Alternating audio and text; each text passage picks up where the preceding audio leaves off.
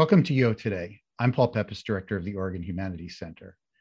My guest today is writer Paisley Rekdal. She is the author of The Night My Mother Met Bruce Lee, a book of essays, Intimate, a hybrid phototext memoir, and 6 books of poetry, including Nightingale, which won the 2020 Washington State Book Award for Poetry. Rekdal's latest work of nonfiction is Appropriate, a Provocation. Rekdal has 2 books forthcoming, West, a translation, forthcoming in 2023, which is a hybrid book-length poem, and Real Toads, Imaginary Gardens, How to Read and Teach a Poem, coming in 2024. Rekdal's work has received a Guggenheim Fellowship, a Fulbright Fellowship, a National Endowment for the Arts Fellowship.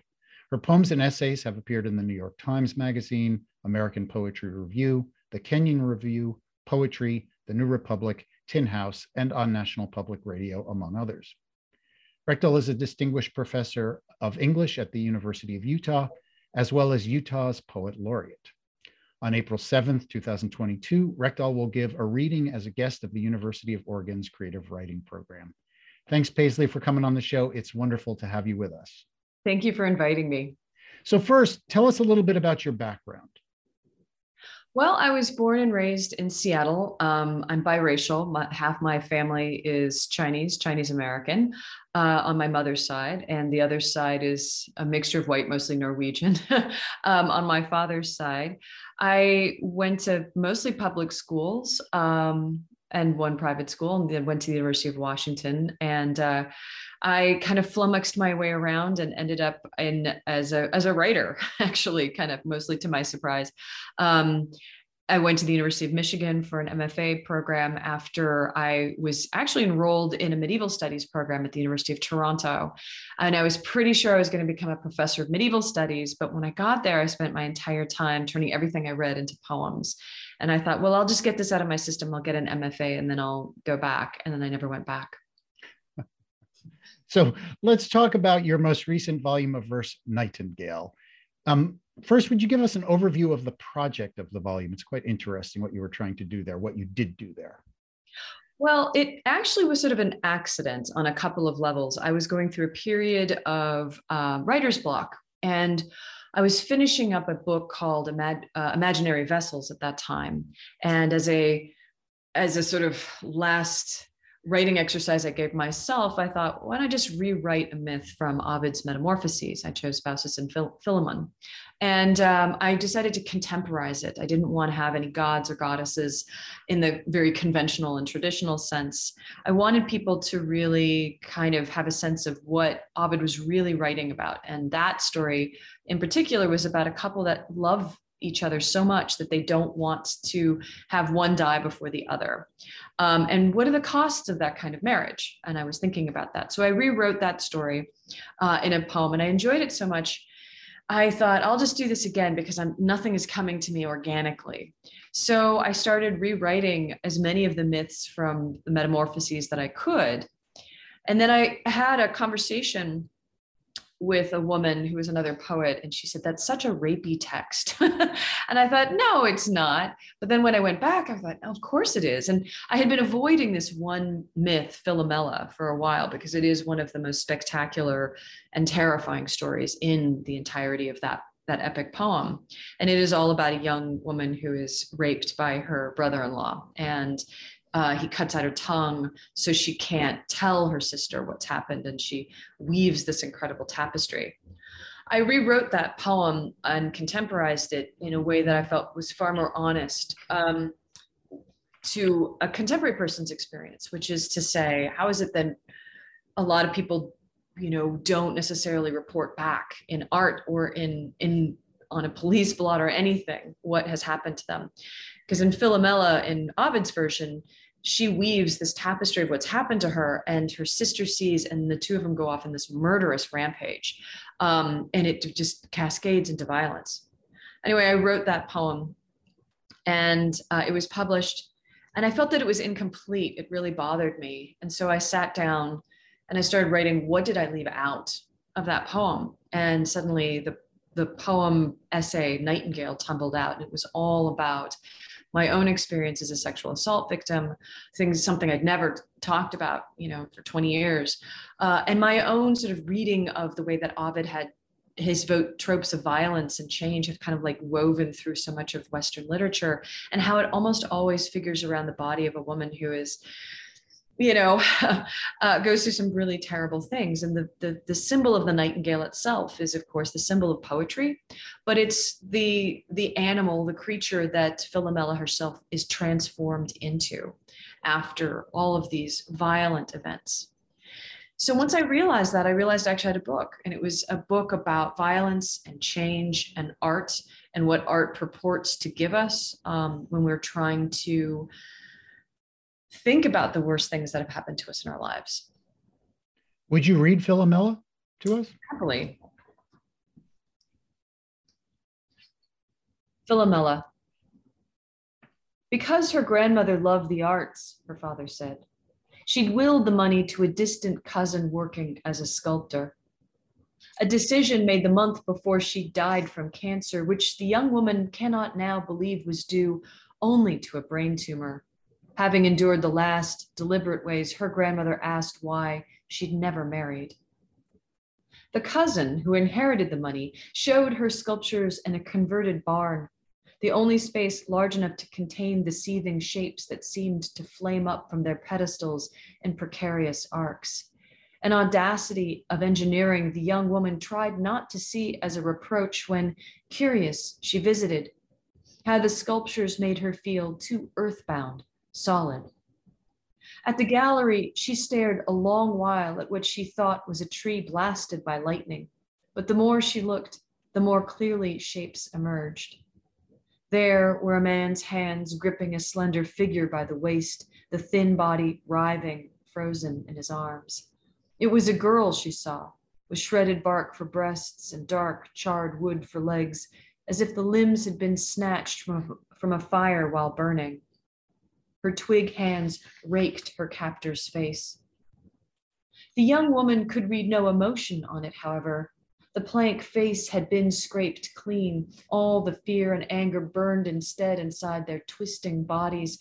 She could see the two there stuck at a point of perfect hatred for each other. She for his attack, he for her resistance, perhaps the beauty he could not stand in her, as her last date in college had hissed, "You think you're so fucking pretty," spitting it into her face so that she'd had to turn her cheek to wipe it, which was when he'd grabbed her arm, pinning her. Was this why her cousin had been chosen? To make what she'd had no words for? Persephone, the piece she stood amazed before, had been titled the last, perhaps unconscious gift of her grandmother.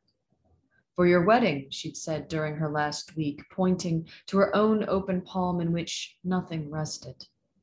Perhaps her grandmother had imagined a gold ring there, perhaps a string of thick pink pearls. The young woman drove home from the gallery, took a shower, and did not tell anyone that day what it was she'd seen. A month later, in the mail, a package came from her father.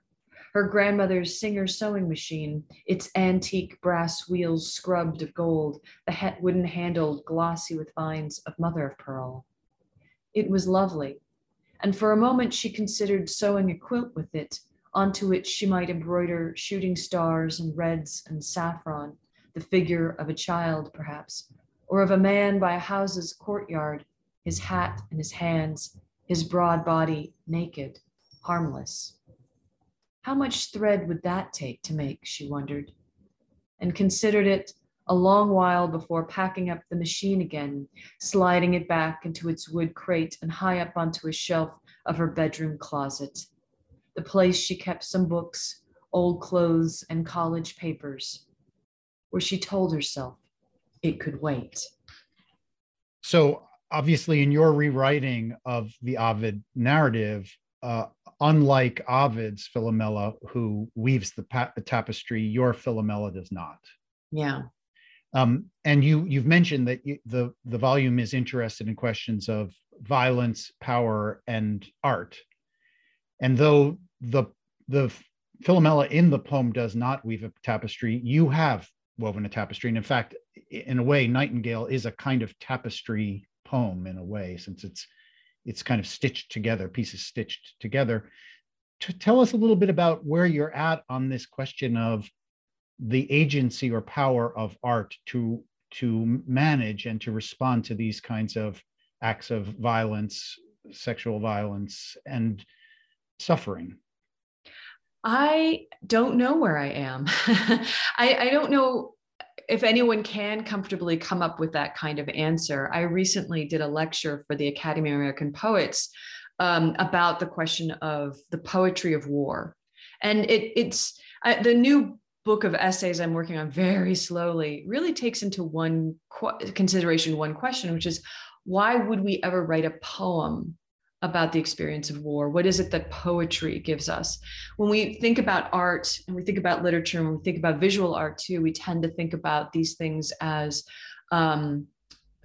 objects of beauty, that beauty is a central concern. Terry Eagleton, who's a scholar and literary critic, would say that all poems have morals, not morals in like, fables or religious, narratives, but that they have a moral purpose to them. And that's something as a poet, I myself have really resisted. And yet when we think about art that takes on the subjects of intense suffering and cruelty, and in some ways, spectacular violence in the ways that we think of spectacle, there's an inherent moral imperative to writing those kinds of poems. And, you don't, as a writer, want to turn that violence itself into a work of beauty. You don't want to make it sublime. You don't want to make it attractive. And yet, at some point, in order to engage and move a reader to feel the moral imperative of stopping violence, of working against war, of working against the things that created the poem, you have to make them feel.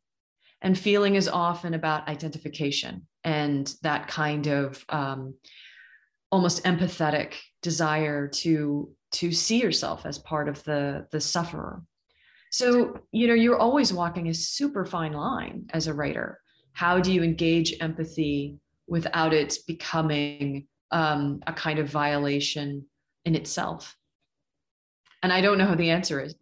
I know when it's done badly, and I know when it's done well, but I don't know if there are steps to achieve it that you can teach and you can reproduce. Clearly, one aspect of this problem is the aspect of poetic form. Mm-hmm. And one of the striking things about the Metamorphoses is its formal variety. It's all these different genres in this text that Ovid wrote. And your volume 2 is filled with all different poetic genres, all different poetic forms. There's a sonnet sequence in it, and Nightingale is a very unusually formed work. Say a little bit about how you think about form, poetic form, around these issues of power, violence, cruelty in verse.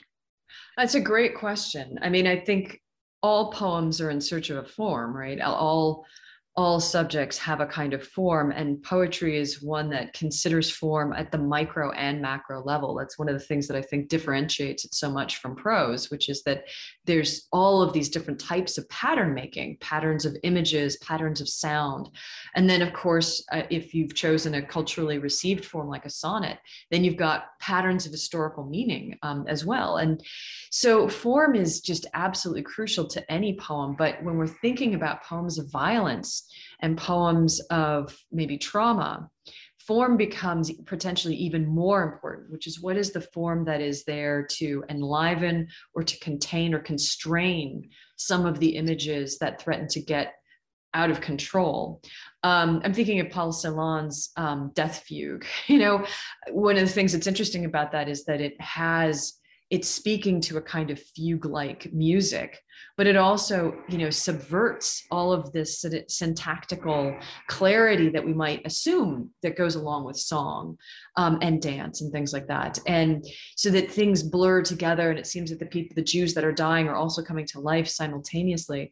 And so there's two different forms working there. There's syntactical form, and then there's also musical form. And for me, I mean, I'm no Celan, sadly. I spent a lot of time thinking about what a sonnet can contain versus what a more prose-like narrative can contain versus what something that approximates a kind of blank verse can contain. What does narrative do versus what does lyric do? And they all contain and allow for different forms of knowledge. And I think I was able to choose different kinds of subject matter based on what those different genres allowed me to do. So for some of the most painful poems, like a poem about my grandmother's death and by euthanasia, I found myself paring back very much to lyric. For something that was, much more about suffering over time, I went for a very narrative form, like in Philomela. So could I ask you to read Driving to Santa Fe at this point? Yes, happily. This is one of the few poems that's kind of happy. But one of the things that I was thinking about with this poem is how oftentimes in Ovid, people are changed into animals. It's the natural world that actually lends itself to most of the transformations. And so this is my response to that. Driving to Santa Fe. Quick swim up through the headlights, gold eye, a startle in black, green, swift glance raking mine. A full second, we held each other, gone, gone. And how did I know what to call it? Lynx, the only possible reply, though I'd never seen one. The car filling with it, moonlight, pignon, a cat's acrid smell of terror. How quickly the gray body fled, swerving to avoid my light. And how often that sight returns to me, shames me to know how much more this fragment matters. More than the broad back of a man I loved. More than the image of my friend, cancer-struck, curled beside her toilet. More than my regret for the child I did not have, which I thought once would pierce me utterly. Nothing beside that dense muscle, faint gold guard hairs stirring the dark. And if I keep these scraps of it, what did it keep of me? A flight, a thunder, a shield of light dropped before the eyes, pinned inside that magnificent skull only time would release, split back, fade, and reveal. Wind would open him. Sun would turn him commonplace, a knot of flies, a rib cage of shredded tendon, wasp nest fragile, the treasure of him like anything gone. Even now, I thumb that face like a coin I cannot spend. If something in me ever lived, it lived in him, fishing the cold, trout-thick streams, waking to snow, dying when he died, which is a comfort. I must say this, otherwise I myself do not exist. It looked at me a moment, a flash of green, of gold and white, then the dark came down again between us. Once I was afraid of being changed. Now that is finished. The lynx has me in its eye. I am already diminished. Thank you so much for that. And thank you for sharing these poems with us from Nightingale and for talking to us about Nightingale. I'd like to switch gears and talk about your most recent nonfiction work, Appropriate a Provocation. Mm-hmm. So tell me about the project of that book and why it's a provocation. Well, it's a provocation in several directions, I should say. One is to talk about cultural appropriation right now at this moment is provoking on almost every level for almost any person, wherever you stand on this side of the issue. But it's also a provocation for me because one of the things I want people to remember is that as readers, we have a lot more agency than perhaps we might imagine. I think there's a tremendous amount of anxiety right now about reading problematic texts, reading writers of the past whose values do not cohere perfectly with our own or even, resemble our own. What does it mean to read a text that offends us? And I read texts that offend me all the time. What does it mean to be a writer in a climate where maybe we want, out of very good ethical impulses to quote unquote stay in our own lanes, when in fact globalism and cosmopolitanism and just basic life means we're always forced into each other's lanes, and most of us are within multiple lanes already. So that's the provocation. This was not a book I actually initially wanted to write at all. An editor approached me after seeing a Facebook post I'd written about a poem that had gone viral, and everyone was saying that this was appropriative. And so I analyzed the poem and I said what I said about it. And then the editor reached out. And initially I thought, that's a terrible idea. Like, I don't really want to write a book about cultural appropriation right now. But the reality is, as a literature professor, as a creative writing professor, and as a writer, I've been thinking about these questions for quite some time. So why not just sit down and think them through, actually really think them through. Well, you do an amazing job of thinking them through. It's a wonderful book, and it's a book that's tremendously provocative and productive. The book is in the form of, it's an epistolary nonfiction. It's, in this sense, it's like Ta-Nehisi Coates' Between the World and Me recently, or especially Rilke's Letters to a Young Poet from 1929. Why did you choose to write the book as a series of letters to a poet, an imagined student poet? For three reasons. The first was it would get me away from being too academic. When I had to think of myself as a person and to somebody else who was a person, it naturally humanized my voice. The second is it allowed me to backtrack and change my mind. It allowed me the space to also interrogate why I believe what I believe in a more personal kind of way, which I think doesn't tend to happen as much in more scholarly kinds of contexts.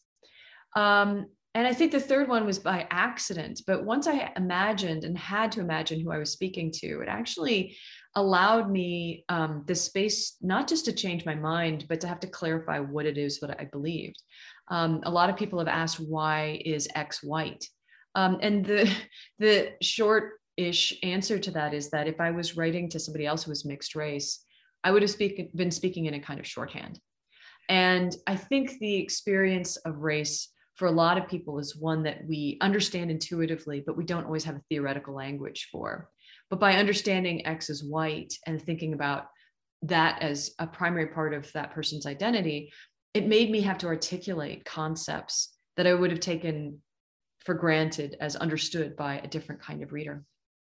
You mentioned the kind of dynamism of the persona that you create in the volume. And one of the things I think that's really striking about it is this emphasis you place on change. And, you know, your book, Nightingale, is in fact a work of appropriation. And it's also a work that's all about metamorphosis, about transformation.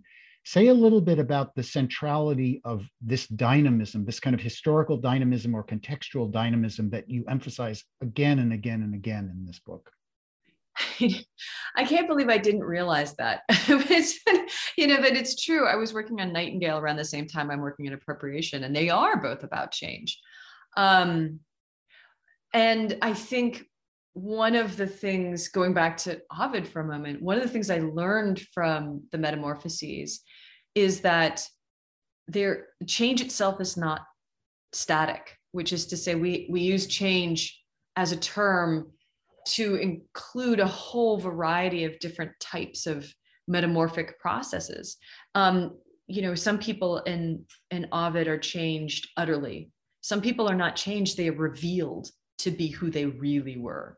Some people are only changed on the surface, but inside they remain the exact same, but their outward appearance is different. And I think that was one of the things that really motivated me in those poems. And with Appropriate, and I think about literature, literary texts are in constant conversation with each other, and they are changing the very nature of the original question that was asked in the texts that were the inspirational texts, the foundational texts. Allusions, that link texts to each other also start to change their connotation as they take on more meanings. The study of literature itself is in some ways the participation of participating in change and the study of change, the ways in which some of the most familiar tales that we hear over and over again are just altered and reimagined in these fabulous new ways by different writers in different cultures. And I think that that's one of the things that's so important when we engage in a conversation about what literary appropriation is. We don't have an automatic answer to what that appropriation is always going to be a negative process. It involves so many different kinds and types of work. And we have to be patient with ourselves as readers, and we have to be patient as a culture to that. We can't assume that the values that we hold now are going to be values that we hold in perpetuity. They just aren't, and they shouldn't be, frankly. This is not utopia, because if it is, I want off. This looks terrible right now. So, obviously, and it's also, I think, a mistake to imagine that literature is itself morally progressive. That's not what happens. In fact, if anything, it's circular. The same ideas keep coming back in different forms in a kind of wheel, modified, elaborated on, or debunked. So I tremendously want to recommend this book to anybody who's interested in these questions, any teacher, any writer. It's an amazing book, incredibly helpful, honest, thought-provoking, extremely illuminating. Thank you for it. But I want to shift gears because you have so many things that you've done that I'd like to talk to you about. Tell us about this forthcoming book, West, a Translation, and its accompanying multimedia website. What is that, and how did you come to it? Yeah, this was the most exciting projects I've done, I feel, have been given to me. They were not something that I thought about necessarily. This is a result of being Utah's Poet Laureate, and the 150th anniversary of the Transcontinental was coming up. So they asked me to write a poem. And rather amusingly, my name and my appearance would not necessarily automatically signal that I'm Asian American. So I don't think they knew what they were going to get. But as soon as I got this commission, I said, oh yeah, I will absolutely write you a poem about the Transcontinental Railroad. But what I wanted to do was do a poem through a Chinese perspective, to think about those thousands upon thousands of Chinese workers that work for the Central Pacific Railroad, none of whom left any kind of literary trace of themselves. There are material traces, but we don't have diary records, we don't have letters. And the Central Pacific line kept very, very poor workers' records. So we don't even have, real names of workers. We have sometimes their nicknames. So we don't really know anything about these men. So what I did was I took a poem that was a Cantonese poem carved into the walls of Angel Island Immigration Station during the Chinese Exclusion Act, which was passed into law about 13 years after the completion of the Transcontinental Railroad. I took this poem, and on the multimedia website and in the book, both open with this poem. And each character or pair of characters opens up into a poem about the cultural impact of the Transcontinental, largely through the lens of the workers' perspective. I deliberately did not write any poems from the perspective of any of the owners, because we have so much material and literary evidence of what they thought, what they did. So it's all about sort of the secret history, the secret cultural history of how is it that the Transcontinental changed American life. And it changed it utterly. And there's not a single part of American culture that was not affected by the railroad or the idea of the railroad. And so what I love, not to praise myself here, but I was really, really excited to work on this project. I'm really excited how it turned out. With the website, you can go on and you can click and choose which characters you want to open up. They open up into a video or a documentary poem. And as the reader goes through, you can assemble your own kind of meaning. You can sort of assemble your own sort of translation. But to me, it also plays with this idea of what is history itself, but a translation. We don't really know everything. So we're always assembling the bits and pieces to tell a story that then gets revised and changed and altered in these ways by new historians and new writers. So the website and the book, the website you can play with now, and the book is coming out next year. And the thing that makes the book different from the website is that the book actually comes with another multimedia sort of essay. It's a long story, but there's another translation that appears in the book. Fascinating, fascinating. The website is incredible, and we really look forward to the publication of the book. Paisley, we're coming to the end of our time. This is going to be my last question. I'd love to talk more, but you have a busy life. I have a busy life. The question is, do you have a writer or two, or a book or two that you might recommend for our viewers and listeners? You know, I should be thinking more about this. I have, well, okay. To go back to Ovid for 1 minute, the first full-length verse translation by a woman of Ovid is coming out. It's by Stephanie McCarter. And it does make a difference, I think, the translator, some of the things. So Ovid is somebody I love, but you know, her new version I think is fantastic. I just read a book called Curb by Divya Victor that I really love as a book of poetry. Really thinks about race and environment and place. That's something that I'm always interested in too. So those are a couple of things. And then anyone who is interested in questions of migration and war, Jenny Erpenbeck has been writing about this for quite some time, and she's a German writer. And her last novel, the title of which completely escapes me because my brain is so shot these days, but just take a look at her work. And she's writing about the Syrian migrant crisis that happens in Germany. Well, thank you, Paisley, for taking the time to speak with us today. It's been really a real pleasure. We can't wait to have you here at the University of Oregon. Thanks so much. Thank you. I've been speaking with writer Paisley Rekdal. Her latest collection of poetry is Nightingale. She'll give a virtual reading as a guest of UO's Creative Writing Program on April 7th, 2021. Thanks so much for watching.